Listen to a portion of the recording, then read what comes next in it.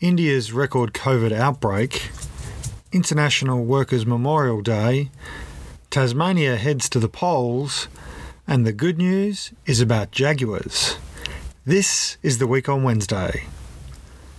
Hello and welcome to The Week on Wednesday. I am Ben Davison, and with me, as always, is the effervescent, I should say, Van Badham. How are you, Van? Hello, my darling man, who I live with, who knows perfectly well how I am. I know. Well, I have to ask every time. The listeners need to know how you are. I'm great. I'm awesome. I'm fabulous. I get to look at your sweet face. Well, can I just say, I know this isn't the official good news, but can I drop here that there is some good news in our household, and that is that you finished the first draft of your new book. We're not talking about that. It's embargoed. No, we're not talking about it in any details whatsoever, but it's good news for me because it means that I have some semblance of a normal life again. And I'd like to publicly acknowledge that while I have been working on an unnamed project with no publicly released details, Ben has indeed been doing all the cooking and all the cleaning because we are a modern relationship and we take turns. That's right, and I am the slave. All right. Ben! So there was actually an excellent article I read in The Atlantic, which is one of my favourite magazines, that talked about how the secret of cohabitation is sharing the load equally, but working out different people's specialisations. Oh, there you go. So you taking responsibility for all the cooking and the cleaning has been great, and I'll just handle the Taylorism in the home, eh? the holistic work. Very good. Well, look, obviously there's a lot going on at the moment, and WA thankfully is now out of its COVID lockdown. But since then, there has been more bad COVID news coming out of India, Van. Yeah, we really should speak about what's going on in India, because this was a worry at the beginning that there would be countries densely populated with various kinds of demographic and geographic factors that would predispose them to mass outbreaks. And this is what has happened in India. India, of course, led by the Modi government, very popular government, but not necessarily as good at the governing as the winning of the votes. And a lot of articles have suggested that really inconsistent health messaging has accompanied the spread of COVID in India, that their systems are not coping, they're not properly resourced. There are issues with corruption in part of, India's civil infrastructure, and it's now terrible. Like the spread has been rapid. It's hit the most marginalised communities, and people are dying in enormous numbers. So early on in the pandemic, people might remember some of the news stories that were coming out of India about how, in fact, in some of the slums in India, it wasn't that bad, and they were dealing with it, and it was all sort of, they felt like they were on top of it. Now, of course, this wave of COVID that has hit is, as Van said, accelerating rapidly. 352,000 people diagnosed on Monday, the largest single day record COVID diagnoses so far. 115 people every hour in India are being diagnosed. They're rapidly approaching 200,000 people having died from COVID. So I think there are about 198,500 and something. And of course, they are now appealing to the international community, Australia among them, for supplies of ventilators, oxygen. It seems to be the big thing that they're short of, and really any assistance that can be offered. Some of the experts in the articles I've read are suggesting that, in fact, there's a huge number of undiagnosed cases in India as well. And in fact, there may have been a huge number of undiagnosed cases for some time because, of course, their health infrastructure there is not as it is in much of the rest of the OECD, much of the rest of, I suppose, what you'd call the Western countries.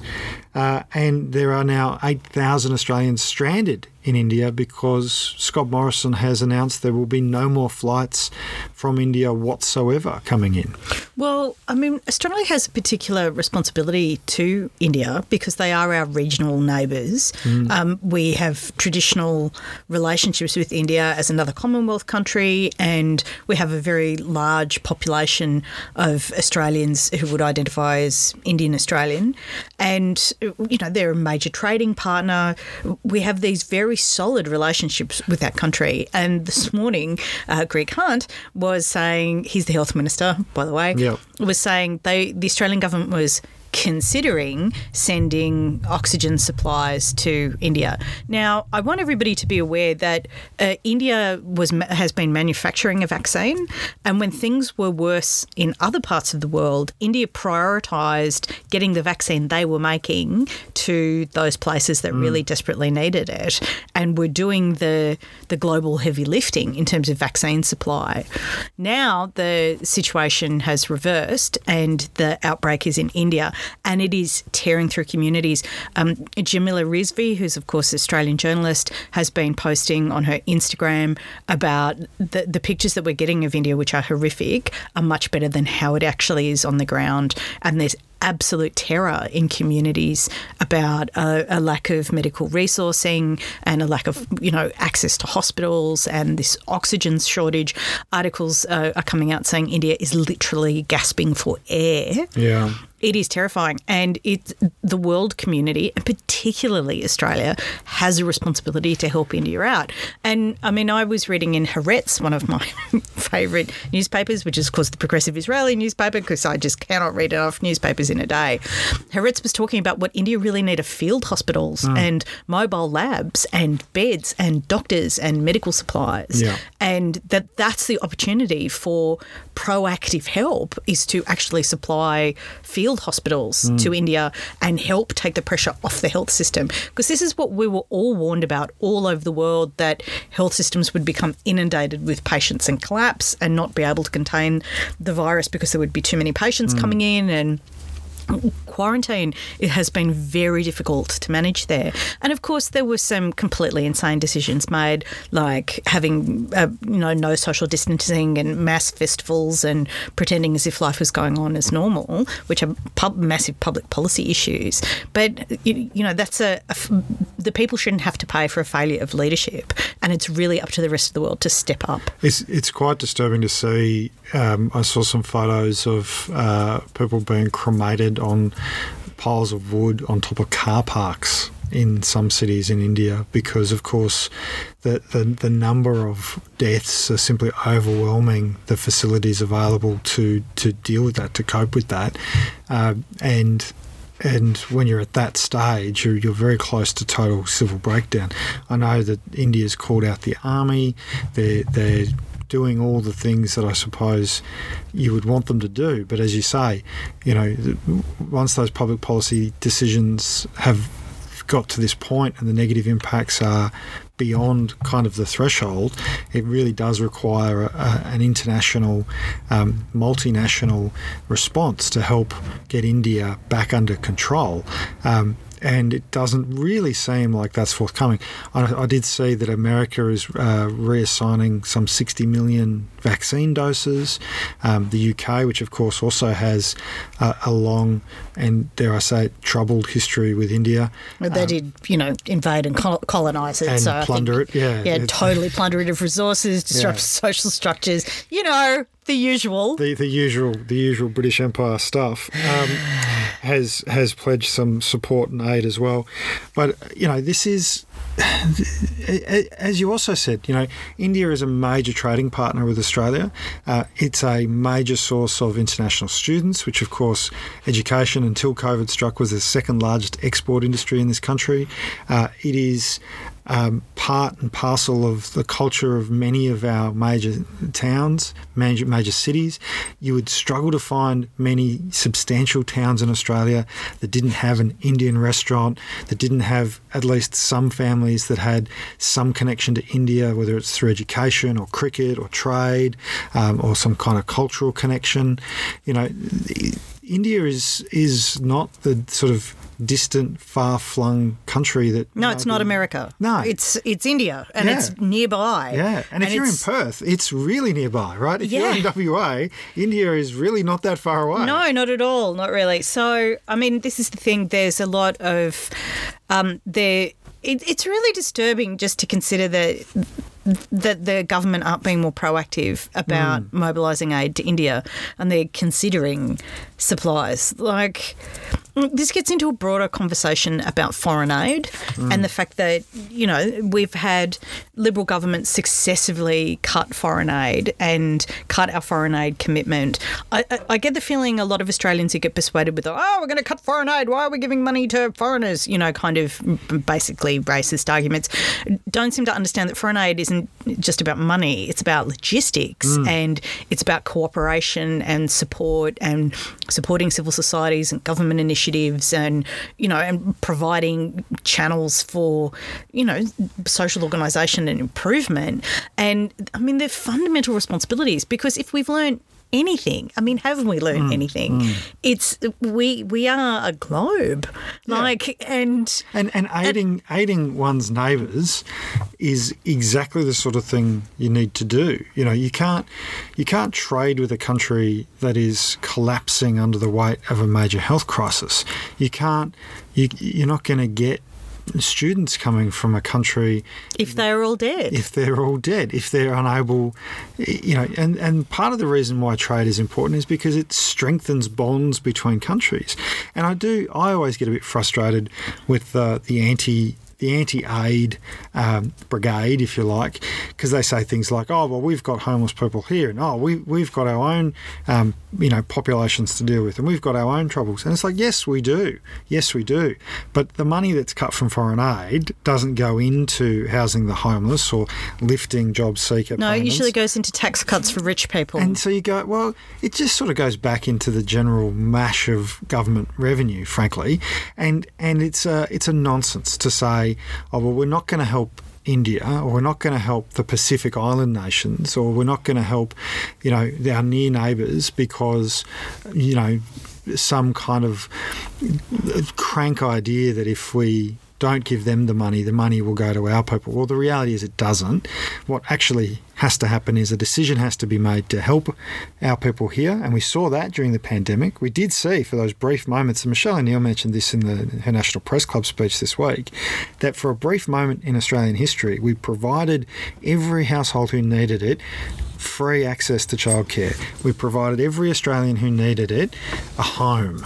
We eliminated homelessness. We lifted millions of people out of poverty. And you know what? We didn't cut our aid budget to do it. We just decided to do it. Yeah. And if we want India to be part of the global community, which we obviously do, that's a billion people. But it's also, it's understanding the role that aid plays in international security. Yeah.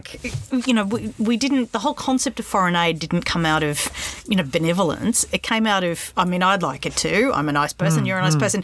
But it comes out of strategic objectives about fostering alliances and building cultural relationships and enfranchising trade routes and creating opportunities, business, educational, cultural, all of these things. And in terms of public health care, as long as there is coronavirus in India, there is a coronavirus threat to the world. And this because we also know that the virus rapidly mutates, that it changes, that the dog is making extremely intense noises. Germanicus, come here. What is that? But your point is a really good one, Van, right? Because we've seen that 8,000 Australians now cannot come home. Now, Morrison promised these people would be home. Didn't he promise a year ago? Yeah, they'd be home before Christmas. Now, to be fair, he didn't say which Christmas. He just said they'd be home before Christmas. A Christmas. So before Christmas as a concept is terminated, they will come home. But on a serious note, we have Australians all around the world, and they're not all, swanning off having a good time.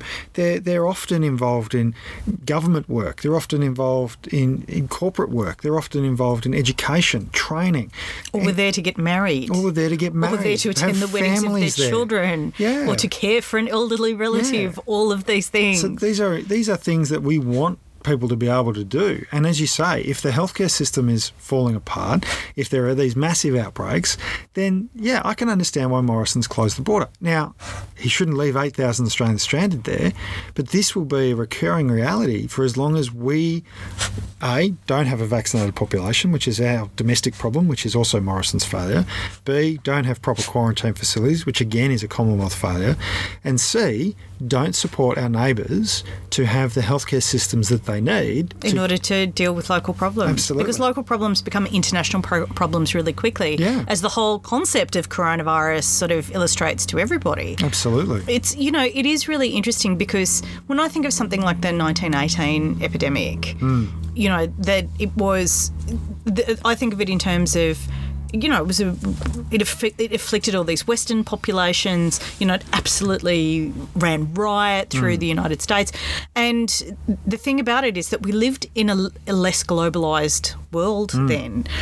Those days are over. There is no such thing as a contained outbreak anymore. Well, unless you put in the social distancing, the lockdowns, this is the reality, isn't it? Because there are ships off the coast of Australia right now, cargo ships that have multiple people infected with COVID, and you can't deal and trade in a global world where COVID is infecting everybody, and it is an issue. Like we sometimes I think that in Australia we can close our borders, we're an island nation, and we'll be safe.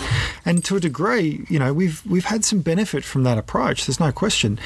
But we still got coronavirus. 900 Australians died. We still have to deal with coronavirus outbreaks, as we saw in WA over the weekend. They keep finding it in the sewage system as well. Yeah, and sure, we are in a much better position than a lot of countries, thanks to the hard work a lot of state governments have put in. But we can't just allow a major nation like India to fall over. And this is before we even get into the geopolitics of India being a nuclear-armed state, Afghanistan and India, and the tensions between Pakistan and India, and how Afghanistan comes into it, and its border with China. Complicated part of the world. Incredibly complicated part of the world. A complicated part of the world in which an proactive public health intervention is probably very crucial. It's in all of our interests. Well, this is the thing. This is what they were writing about in Haaretz, going, Israel has a responsibility to India, and, these are fragile alliances that keep the peace in various directions, and abandoning India now would be disastrous. It is the largest democracy in the world in terms of population, and it is bordered by China, which is not a democracy. Not a democracy. Really not a democracy. Large nuclear arsenal, a large standing army, and by Pakistan, which, as we know, not the most stable political entity in the world, but also has short-range nuclear weapons, and is the people sometimes forget the full name is the Islamic Republic of Pakistan, which obviously in the geopolitical context in which it operates is a very fragile series of alliances with places like Iran and tensions with places like Iran. People forget that India is very close to Iran in the Middle East. This is not a country that is far away from the rest of the world. This is a country that is really in the centre. It's in the centre of the Indian Ocean, and it borders on some really If you've got your own ocean, areas. You're important. Yeah, that's right. So look, and if you've got a nuclear arsenal, you probably should be treated seriously. Yeah. So look, hopefully, I think from what I'm reading, it looks as though the peak of this outbreak in India is still some way off, which is obviously quite disturbing. I know that you, like Ivan, have many friends both in India and from India through our studies and through our various work that we've done. And I just want to say to all of them, please stay safe. We hope your families are safe. Please do everything you can to look after yourselves and your community, and obviously anything we can do, please don't hesitate to reach out, because it is something that impacts a lot of people. There's 1 billion people in India and 6 billion people in the world, and I think when you've got a population of 1/6 of the world, you're probably going to know a lot of people in the rest of the population too. Yeah. Sorry about the disrespectful sounds from our dog. He's snuffling around today. I hate to say it, but maybe there's mice in the walls. Oh, no. Ben, I tell everybody there are mice in the walls of our shed. We live in the country. All right, I do want to touch on some other things as well. So today is International Workers' Memorial Day, which is obviously a very solemn day. But it's important for us to recognise that 178 Australians were killed at work in the year 2020. And they're reported deaths at work. They are the reported deaths at work, that's right. And around the world, it's estimated around 170,000 plus people died at work. And in 2020, of course, COVID, once again, was a new factor in deaths at work, as we saw many healthcare workers and frontline workers, retail assistants contract COVID and perish. People who worked in meatworks. It really impacted right across the spectrum. In Australia, of course, transport continues to be the most dangerous industry. Well, there's some argument that sex work is actually the most dangerous industry, but because not recorded. It's stigmatised, marginalised, not recorded. And I would just like to express my solidarity with sex workers in Australia, some of whom are obliged by other people's stigmas and problems into marginalised and dangerous circumstances. And I look forward to the day where everybody understands that sex work is work and occupational health and safety is a priority for that community as it is for every other working community. Absolutely. And I want to mention as well the work of the Transport Workers Union and the MUA and others in the space who have worked for decades to make transport work safer, because it's not just truck drivers, it's also the people they share the roads with who are at risk and often not recorded in the workplace deaths. So it is the Safe Rates campaign, which some people might remember, was about trying to make our roads safer and make transport work safer. Minimum safety standards for road transport. Imagine. It sounds so simple when you say it like that. It's so weird to think that the Liberals fought that so passionately and roped in a bunch of crossbenchers to support denying minimum safety standards for road transport is just one of the most appalling decisions that this government's made. And I think it's important on International Workers' Memorial Day that we recognise that there is still work to be done, that despite how proud we are of Australia's occupational health and safety regime, there are whole industries like sex work where there's simply no recognition of the occupational health and safety issues. There are industries where the issues are known but are not addressed, like in transport. But there is also progress that is being made as a number of state jurisdictions, particularly Labor state jurisdictions, bring about industrial manslaughter laws. You and I both know families in Ballarat, for example, that have lost people in industrial accidents that were entirely preventable, and in those cases, young men were taken away from their families and their community far too early. And it is often, it's always a tragedy. Everyone has the right to come home from work. That's right. You know, and I'd like to acknowledge the work that TWU do, because they really are so ferocious in their defence of their members and everybody in that industry, and work so hard and campaign with ferocity for better safety standards to protect people. It's one of those things, isn't it? Because, you know, a lot of us will remember the campaigns against asbestos and the change in community attitude and laws that followed the campaign around asbestos, because, of course, it does kill people. And you know, now as a community, I think there's a much greater awareness that asbestos is dangerous, it shouldn't be used unless there's no other alternative, and it has to be used under particular conditions and circumstances. But of course, we now also know that silicosis as well. So, you know, if you're having a kitchen bench installed and it's dry stone, somebody may well have contracted a preventable disease so you can have a nice stone bench. To me, that's a price that's not worth paying. And frankly, the work of unions like the AMWU, the AWU and others in this space has highlighted that young men and women who work in these industries are at risk, and now we're putting in place things to prevent them from contracting silicosis, which is a lung disease which will over time kill them prematurely. But I also want to talk about some of the other safety issues that are relevant to working people that have to do with people who are in what are traditionally white-collar professions.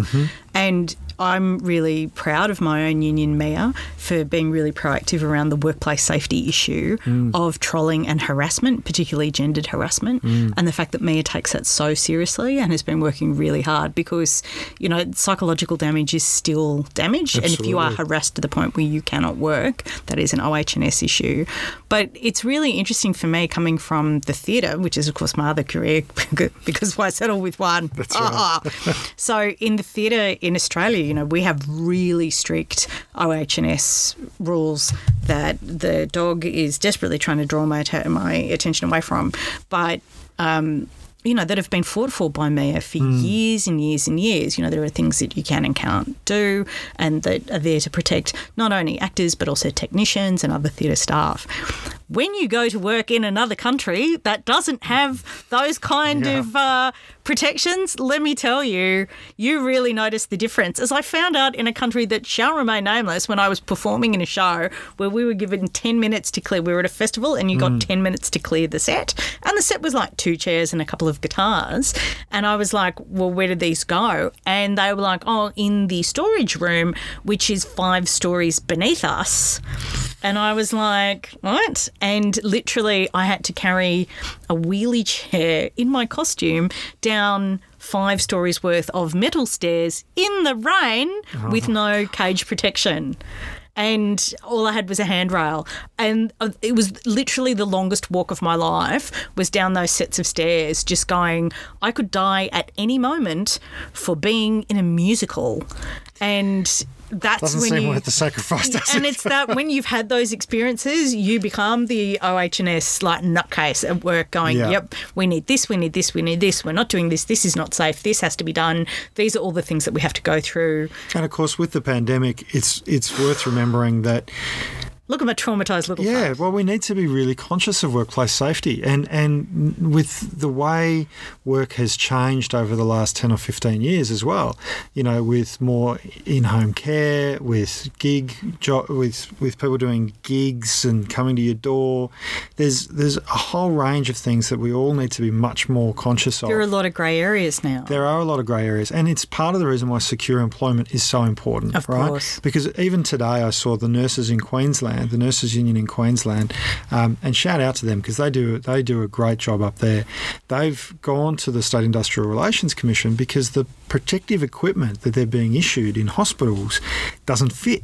It's not appropriate. It's not protecting them from COVID, you know, and because those workers... So it's less of PPE and more of a costume that looks like PPE. Yeah, but because those workers are in relatively secure employment, because they are unionised, they're able to take these issues forward. They're able to not be afraid. And I know if you're in insecure employment, if you're a casual, if you're a gig worker, it can be really intimidating to think that you might have to give up all of your income to raise that issue about the fact that the steps are always wet, or, you know, that people answer the door and they're never wearing a mask and they're sick and they're coughing. Like, it can be... Or they have a dog that attacks you. They have a dog that attacks you, you know. And I know, shout out to the communication workers and the CPSU as well, because postal workers have had this issue for time immemorial, right?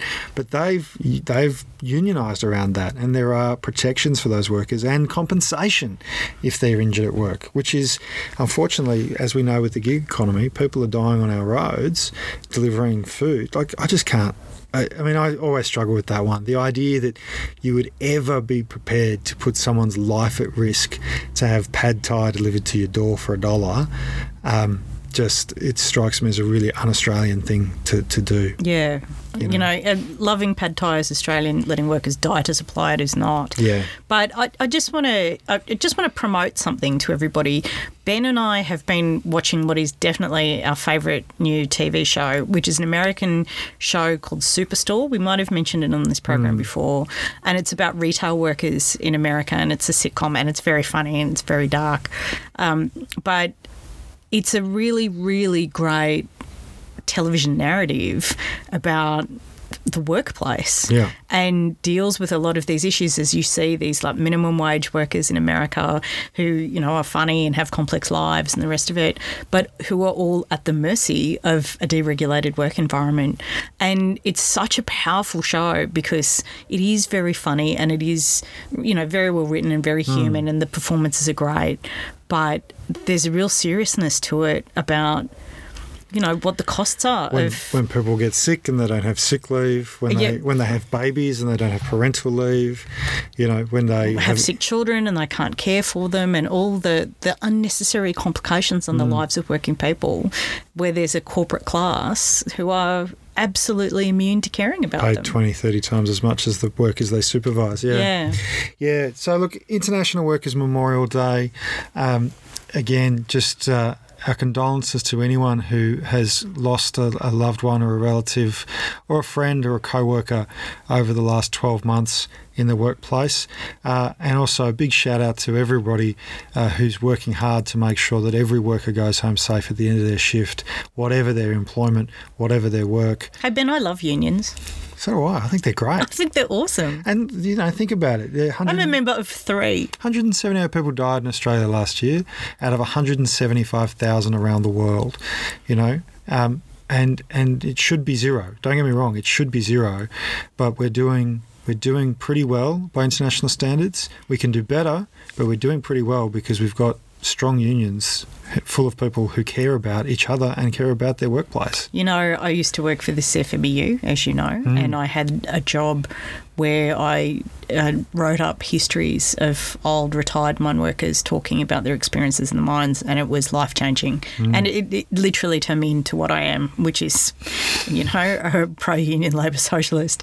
And there was a guy who was speaking about his experiences working in mining in South Africa, and he was working there in like the 70s or 80s, and he said they used to take 7 body bags down a shift and they'd usually run out of bags. And it was the darkest thing I had ever heard. Yeah, that's grim. That is grim. Well, hopefully this time next year we can report good news and those numbers will be down.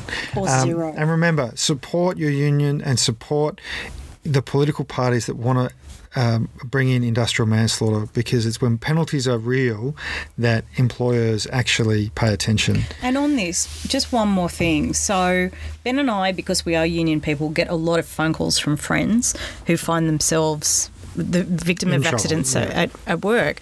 A friend of mine sustained a particularly heavy head injury that has affected him ever since at his retail job. And again, we ask, are you a member of the union? And the thing is that when the answer is no, it's, you want to be a member of the union to head off those problems. That's right. You don't want to be the person with a head injury who's going up against a corporation on your own trying to get some kind of support to recover from what's happened to you. You want to invest in the prevention of the industry and have the insurance of the union having your back just in case anything goes wrong. And fundamentally, that's what it is, right? Like, you know, there's lots of really good ideological reasons, lots of good policy reasons, lots of immediate benefit reasons to be a member of the union. But it's also about contributing to a pool of resources that are available for the members who need them when they need them. So if you're not a member, to turn around and you haven't been a member, to then turn around and go, well, I need access to that pool of resources now, even though I haven't been contributing to it. But I know other people who haven't been using it, have been contributing, is a bit rough. And you'd find, like most organisations, the RACV isn't going to give you full support if you haven't been a member just because you need it then and there. They normally make you pay a couple of years' fees up front. Being a member of the union, yes, it's about you getting support when you need it, but it's about contributing to the pool of resources so that whenever a member needs help, whoever they might be, the member gets the help. And if you think at some point I might need that, at some point I'm going to want to be able to access that, you got to contribute. We all got to chip in. That's how these things work. Teamwork makes the dream work. Yeah, the people who think it will never happen to them, inevitably it happens to them. It's like the discussion when you're an international student, which I was, they give you a lecture about, at the University of Wollongong, they used to tell us the story about the two guys from our university who went on exchange in Canada and went camping and were attacked by bears and killed. Yeah, right. And killed. Gee, it was really dark. And one of them was insured and the other one wasn't. And his family had to sell their house to pay for the repatriation of his remains. Yeah, see, like, I know nobody likes to pay insurance. I know everybody thinks it's not going to happen to them. But, folks, for something that is tax deductible, that is there when you absolutely need it, when you're at your absolute weakest and have your least access to resources usually. Having a head injury in the stockroom. Union membership is one of the best investments you can make in yourself, and that's before you get into all the other things about professional development and better wages and all the rest of it. Just do that. There you go. That's our ad for the Australian Union movement. Go to australianunions.org.au and follow the links there. They can sign you up right now. All right, let's move on, because Tasmania is going to the polls, Van. Yeah, why am I not more excited?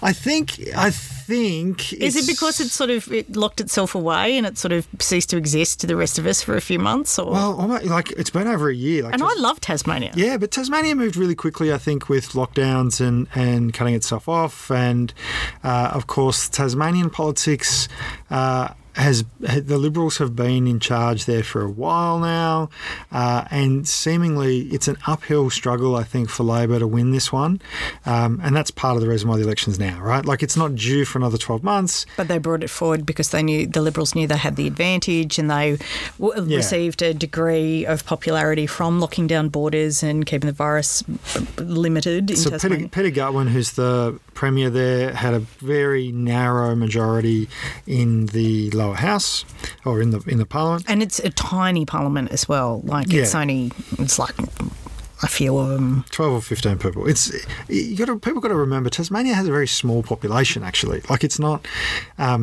It's not got the same population as WA or South Australia. It's a very small population, and they're quite spread out in many ways. It's We've also got the north and the south. Yeah, and there's a big division between the north and the south, which is funny because you can drive between them in a couple of hours.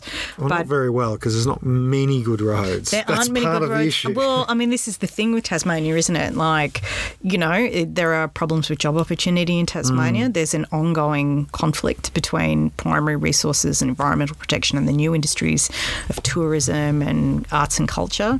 Let's talk through some of the issues Tasmania has. Like, it has an issue around healthcare, which is really serious. It has some of the worst ambulance ramping in the country, and that's basically where the ambulance comes to get you, picks you up because they don't want to blow out their response times, but then sits on the ramp at the hospital, so you can't actually get into the hospital even though you're in the ambulance. That's a pretty major issue. We've seen photos now of wards that have been closed in hospitals. So rather than closing the hospital or consolidating a hospital, the Liberal government appears to be shutting down wards within hospitals and taking out all of the equipment and getting rid of the staff so that they can pretend like the hospital hasn't been closed, but sections of it have been. You're seeing huge wait times for surgery. Obviously, COVID plays a role, and elective surgeries have been delayed in a lot of places, but Tasmania's had very little COVID exposure. And you're still seeing these really long wait times. The health system in Tassie is a real shambles, would be my view. Well, this was always Andrew Wilkie's pitch. Like, Andrew Wilkie's an independent federal member from down in Tasmania, and was, of course, one of the votes that made Julia Gillard Prime Minister of Australia instead of Tony Abbott when the independents, the crossbench, the hung parliament chose to support her. And his whole thing was, I want hospital improvement, I want an increase in funding for healthcare, and that's why I represent this area, and that's what I'm about. But there are some really serious structural problems there. People might even remember, if you're as old as I am, you might remember this, Van, that the Howard government actually nationalised a hospital in Tasmania because the state the state was going to shut it down. It didn't have the resources to run it, and it caused a political problem for the Howard government in the north, I think it was. They didn't want to lose one of the federal seats, and they nationalised it. And the Commonwealth Health Department actually ran a hospital for the first and I think only time in the history of the Commonwealth, and it was in Tasmania because the Tasmanian health system couldn't do it. And look, I think this election is going to be tight. It's likely to be a hung parliament from what I've seen. Well, I mean, this is the thing that they have a different electoral system in Tasmania. People forget they have a system called Hare-Clark, and Hare-Clark is a system where your electorate elects a number of representatives. So rather than having a just proportional representation where all of Tasmania votes in en masse and seats are apportioned by whatever your percentage is, they don't have that. But also they don't have single member constituencies, which is what we have in Victoria, obviously, where, most of Australia has that. Yeah, most of Australia has that. But Tasmania doesn't. So I think they elect 5 people per electorate, and that means that a minor party, which is the Greens, gets seats in Parliament. The problem is, of course, that you have 3 very different political parties of different ideology in terms of the Greens and Labor and the Liberal Party down there. They don't have the National Party down there. No. Not really. Not really. I mean, there are people who I think there's a couple of people who claim to be, but I don't think they've elected a National Party person. Not really. They sort of claim to be national. But you've also got your Jackie Lambie people and Wilkie and, an independent sort of bit of an independent streak. There's an independent streak in Tasmania. But, I mean, one of the issues in Tasmania is when Labor were last in government, they were in coalition with the Greens, and the Greens got a ministry and made some decisions that Labor people really did not like closing public schools and bussing in scabs to break a prison officers' strike. They're not Labor values. No. And Labor was like, we can't work with these people, we're never going to do this again, which means that in a system where the pie is divided between the 3 parties, that creates a huge problem. And look, this time, some of the, obviously we've talked about the health issue, we've talked a little bit about the infrastructure issue, which is a growing issue there. They don't really have much in the way of public transport, frankly. No, they don't. They don't have commuter trains. No, they don't have any of that. And part of it is like a population density, but you've also got the issue of privatisation, which is a big issue. Well, the Liberals are talking about privatising TAFE. Privatising TAFE, which is outrageous because, I mean, there are structural problems with jobs in Tasmania. Yeah. And this is the other thing that, Tasmania is so beautiful. Like, this. Before coronavirus, I would run down there every couple of months. I've got a lot of friends down there. I do a lot of work with companies down there and I love it. Yeah. And it is just, it's incredibly beautiful. And, there was a really great quarterly essay a few years ago that talked about Lake Pedder and the fact that if you saw the Tasmanian wilderness, you just became an environmentalist. Like if you looked and saw it, you just went, how could anybody harm this? And I'm on board. Like, I am that person. I've had those experiences. But managing that needs to come with an alternative industry plan and jobs that aren't about cutting down trees, and the way that we can transition people from the old industries to the new industries. It's a complex question.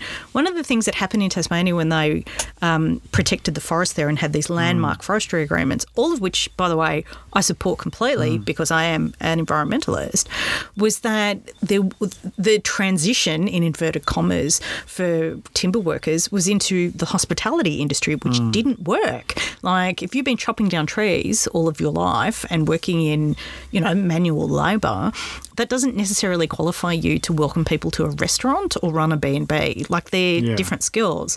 And what we know about hospitality in particular, which was what was going to be the great recovery of Tasmania, we're going to have all these tourism jobs, there's going to be ecotourism.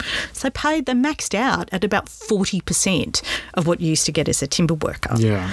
And it also meant that, the way that various social politics in Australia works is that women got jobs and men became long-term unemployed. You had some really passionate resentments in communities about how that happened.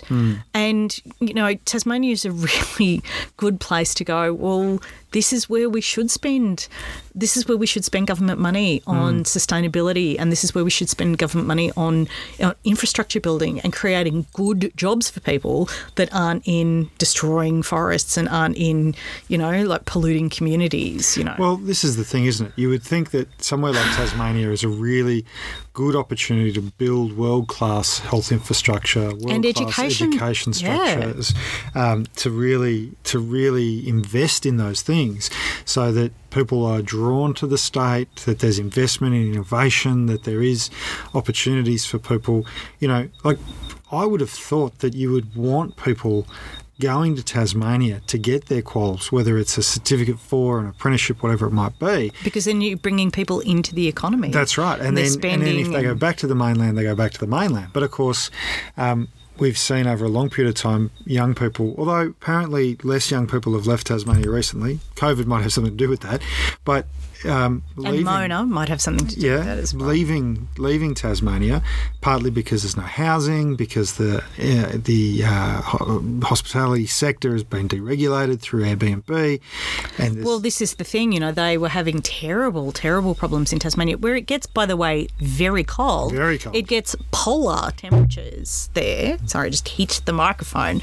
But you had this shocking homelessness problem in Tasmania, because what used to be rental stock is now more valuable as Airbnb. So people going down for Mona weekends who would, spend more on an Airbnb in the weekend than a local Tasmanian would used to pay for a rental property. And it's put an enormous squeeze on housing availability down there. There were people who were like living at the showgrounds. Yeah. And, that's... It sounds to me like what they need is a good, strong Labor government led by Rebecca White. Yeah, it sounds like they do need a very strong Labor government that's about, transitioning industries and creating job opportunities and regulating. Because do you know what's really great about regulation? I think of regulation, people say red tape, and I think of tape as something that holds something together. That's right. What you use tape for. And if you take the tape off something, it falls apart. Yes. So, look, if you haven't already voted in the Tasmanian election and you're eligible to do so, the election is, I believe, this weekend. So do make sure that you cast your ballot. And it does seem like it's time for a good red government down in Tasmania. It's always time for a good red government. Now, Van, let's have some good news. Hit us up with the good news, please. It's about jaguars. Jaguars. What's going on with jaguars? Well, jaguars are beautiful indigenous cats of Central America. They have, and South America, they have a really important role in in the spiritual traditions, various indigenous people from that part of the world. And, of course, they're endangered and facing habitat loss and yada, yada, yada. Anyway, in the country of Belize, which is a teeny-weeny little country in Central America, what they have done is they did what a lot of places are doing to make the argument about environmental preservation and costed vast tracts of rainforest that they had and formed a partnership of business groups, government, non-government organisations, regional communities, like every stakeholder, and went... Here is 230,000 acres of pristine rainforest. There are 100 species of trees here. There are 400 species of birds. There are jaguars and pumas and tapirs and animals that I'd never even heard of. Charismatic megafauna, I think they call them. Charismatic megafauna. I think that's the term. Wow. That's a bit, That's a hell of a category. My charismatic megafauna, baby. Oh. Anyway, they went, do you know this is actually worth trillions of dollars and costed it. And when the cost of losing this is in the trillions, so let's look at what it would require as an investment to run this as protected habitat. So they've just protected 230,000 acres. It's 9% of the total land mass of Belize. Wow. It's connecting up a corridor, and it's like this wilderness has been there, but it's now there forever. Yep. And everybody has a financial stake in maintaining it. Yep. Fantastic. So the jaguars of that particular corridor will be protected. Long live the Jaguars of Belize. Yeah, and it's just like everyone really should be doing that. You and I get very emotional about trees getting cut down. Yes, anyway, we won't get into as our neighbours all know, and certainly putting a value on trees, plants, animals, the future of humanity. If that's what it takes, if we are going to persist with this capitalism nonsense, which we all know I personally cannot bear and think is very inefficient, that... Let's put the true cost. Let's put the true cost. Let's price some externalities. Yeah. Like if we take down 230,000 acres worth of trees, what's the actual financial cost to that? And they did that in Belize, and now that land is protected. And I have a feeling they might be protecting a bit more. Fantastic. Well, that, I think, is a really good note to end on, and that is the Week on Wednesday for this week on the 28th of April 2021. Van, thank you so much again for today. Some really big, juicy topics in there. We've gone through a lot. We've gone from one side of the world to the other side of the world. We've gone to Tasmania. We've looked at WA. We've really explored everything. And we didn't even talk about how great it is that George Christensen is leaving the federal parliament. Which is wonderful. He always said he wanted to make a contribution to making Australian society better, and he's just done it. Finally. So please remember, do share the Week on Wednesday on Apple, on Google, Send on us Facebook, a message. Tell us Twitter. what you'd like us to talk about. Yeah, we really appreciate everyone's engagement. It's been really good to see the audience growing. And I'd love some positive environmental stories from this country. Yeah, would please. be great. So if you're involved in something awesome that's happening and trying to get support behind that, let us know. Because the way I dealt with my environmental existential fear was to find out about the good in the world, and my favourite section of the show is always talking about good environmental stories. So if you have some to share, let us know. Well, that concludes this week's episode of The Week on Wednesday. Join us on Sunday for the Weekend Wrap, where we will rapidly cover the big stories between now and then. But love you very much, Vanny. I love you too, and I'm really glad the dog has settled down. Bye. Bye.